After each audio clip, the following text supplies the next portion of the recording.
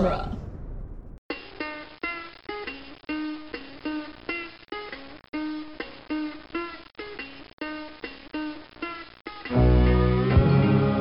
Welcome to the Jay and Silent Bob Minute. We are covering the movie Chasing Amy 1 minute at a time. Today we're covering minute 73, quite possibly the greatest swishy minute ever. I'm Jeff Ferry. And I'm Chris Derkach. And I'm Doug from Good Times, Great Movies. Welcome back, Doug. It's so nice of you to come into the 90s for us and add a step out of the 80s. I'm very excited to be here. I was excited to see the plaid unbuttoned shirts with the T-shirt underneath. I totally want that look to come back. Oh, you can bring it back.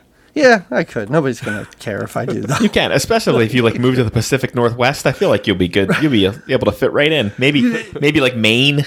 So wait, you think it just never went away? You think it moved from Seattle to Maine? I think it's 30 years almost. I think it started and just never ended.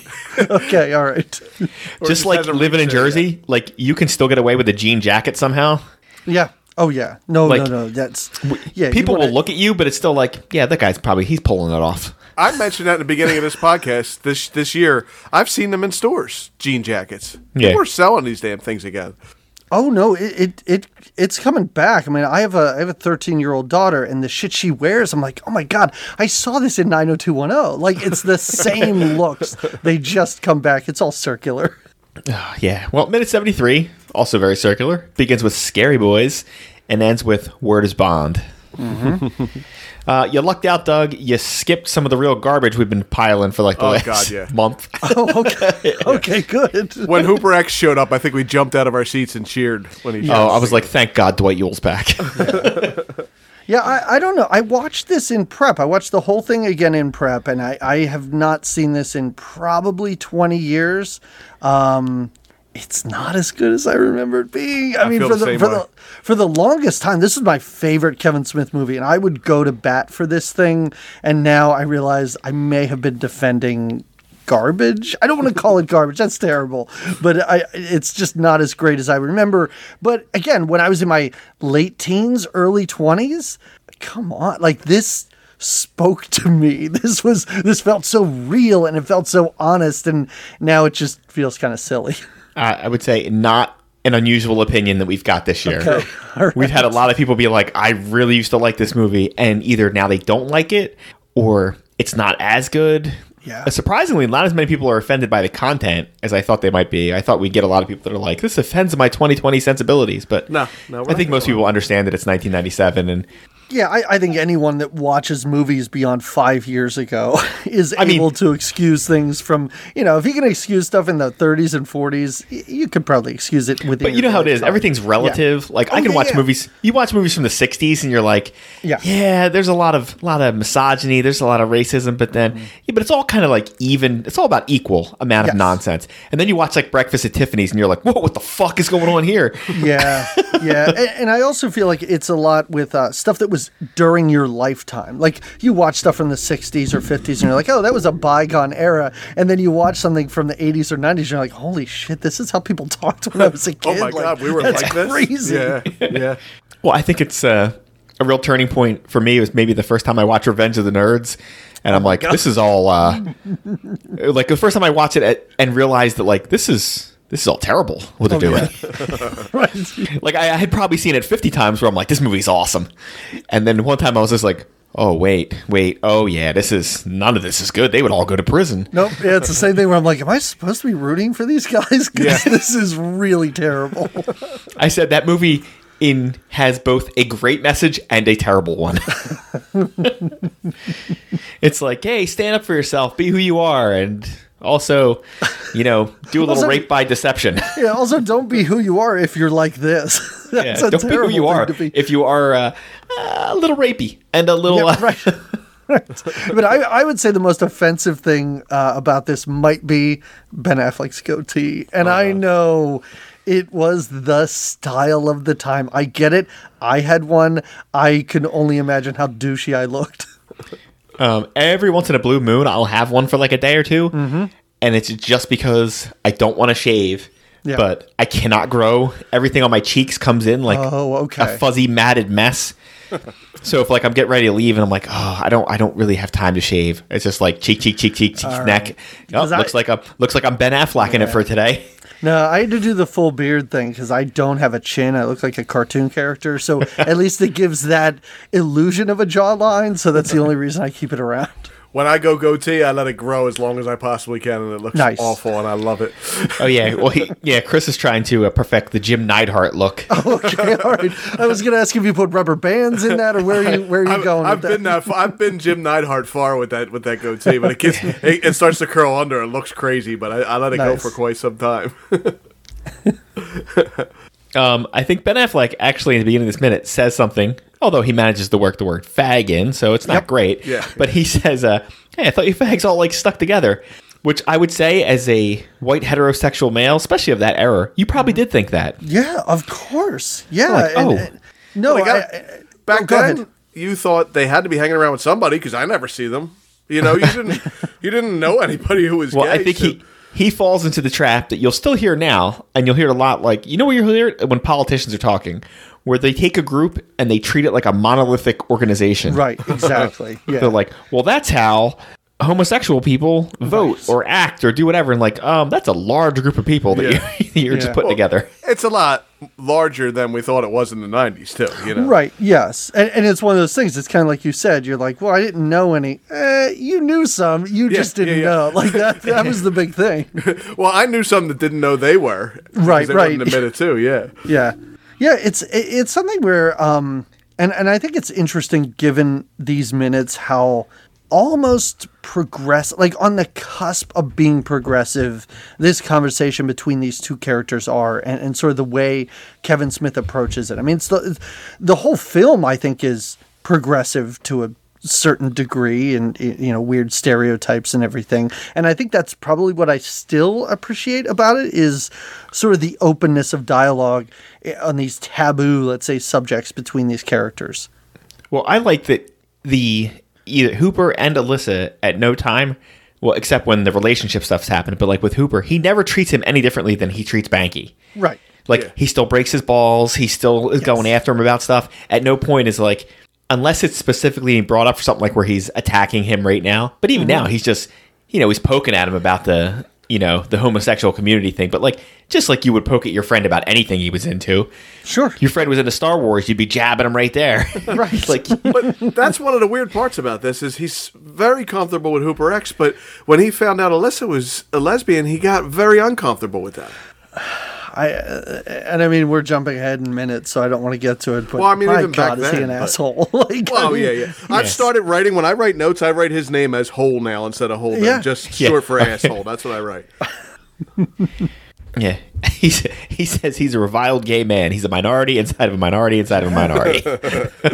No, and it's wonderful, and it's probably as honest as Kevin Smith could be or try to be, like to try and I think that's something, as I've grown and as I've watched more films, I find it absolutely fascinating sometimes with writers and directors how they can possibly try and flesh out characters that they themselves are not. It's that weird trope of write what you know, and you could definitely see that in something like Clerks, and certainly to an extent Mallrats.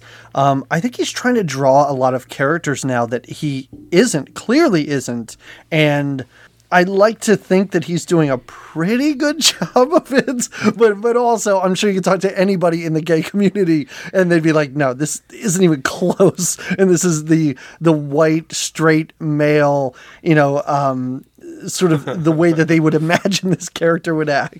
Yeah, I would say the closest he gets is he at least, again, pits them as like they're individuals. Right. It's not like a group.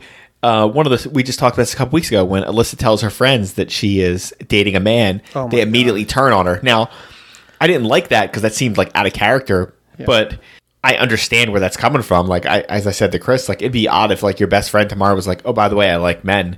Not that you'd like immediately jettison him, but you might have some follow-up questions to that of like, whoa, wait, what?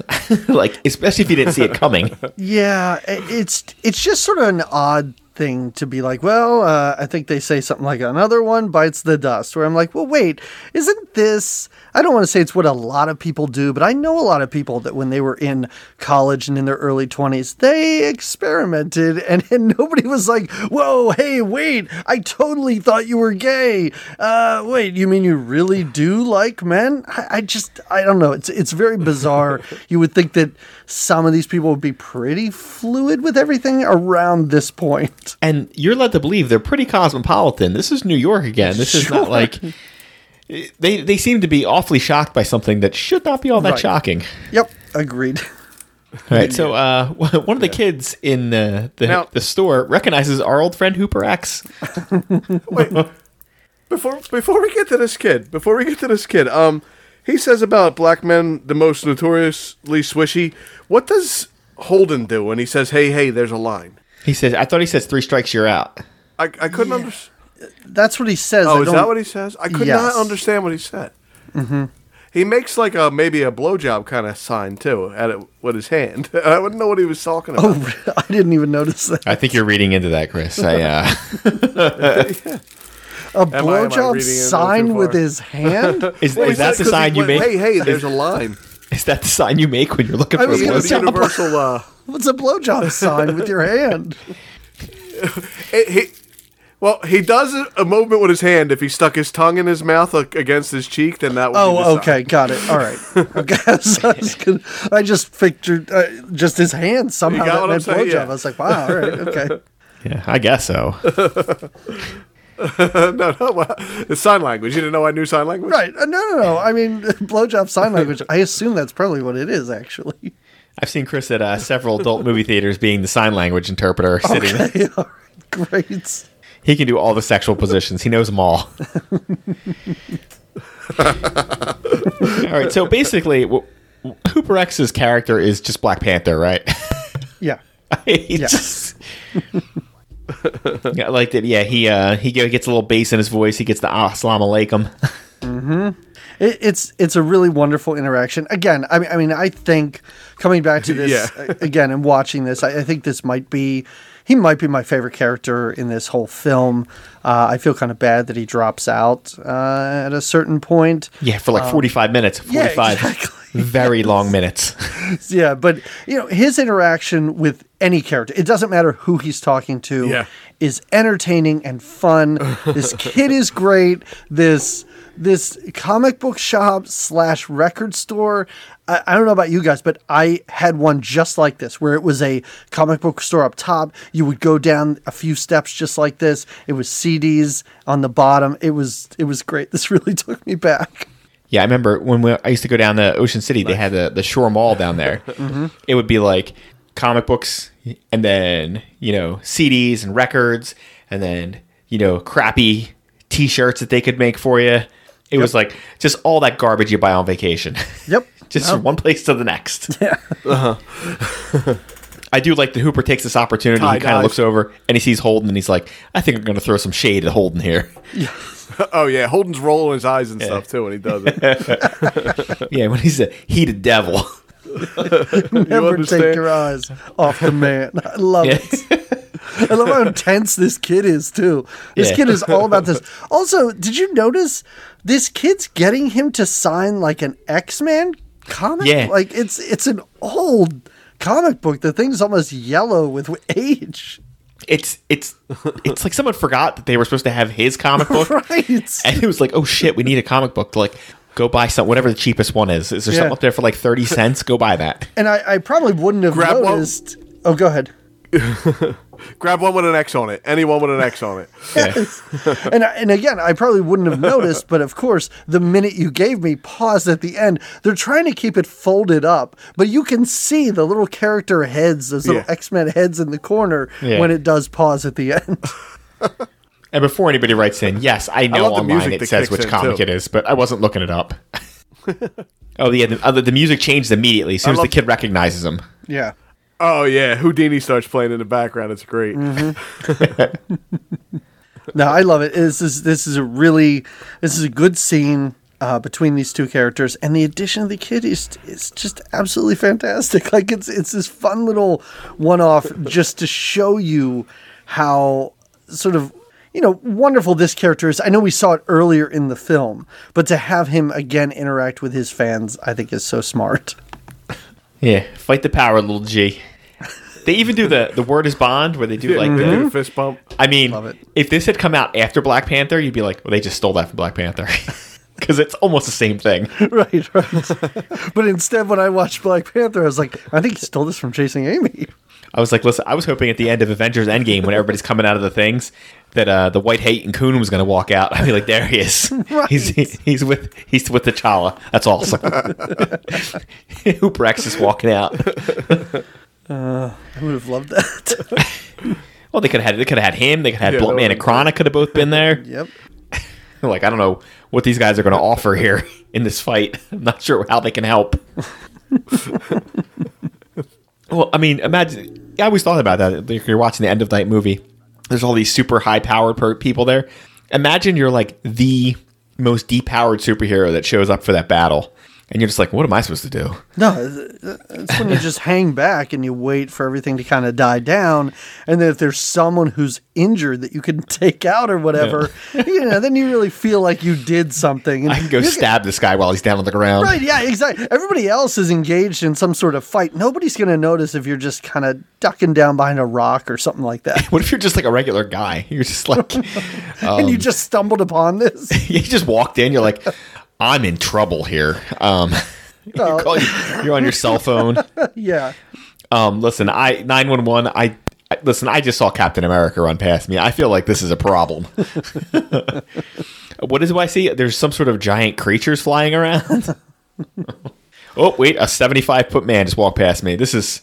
I hope I'm having a fever dream. Oh, yeah. No, I'm sure that happened. I mean, honestly, I'm sure that happened. Imagine you're just some kid in Revolutionary War times and you wander out of the woods into a field and there's just two lines of people in goofy outfits about to start gunning each other down. I'm sure it happened all the time. You're like, well, this is not what I wanted. Yeah. All right. Now that we've wandered into the Revolutionary War and Avengers Endgame, where all things end up, does anybody have anything else for this minute? No, I don't think so.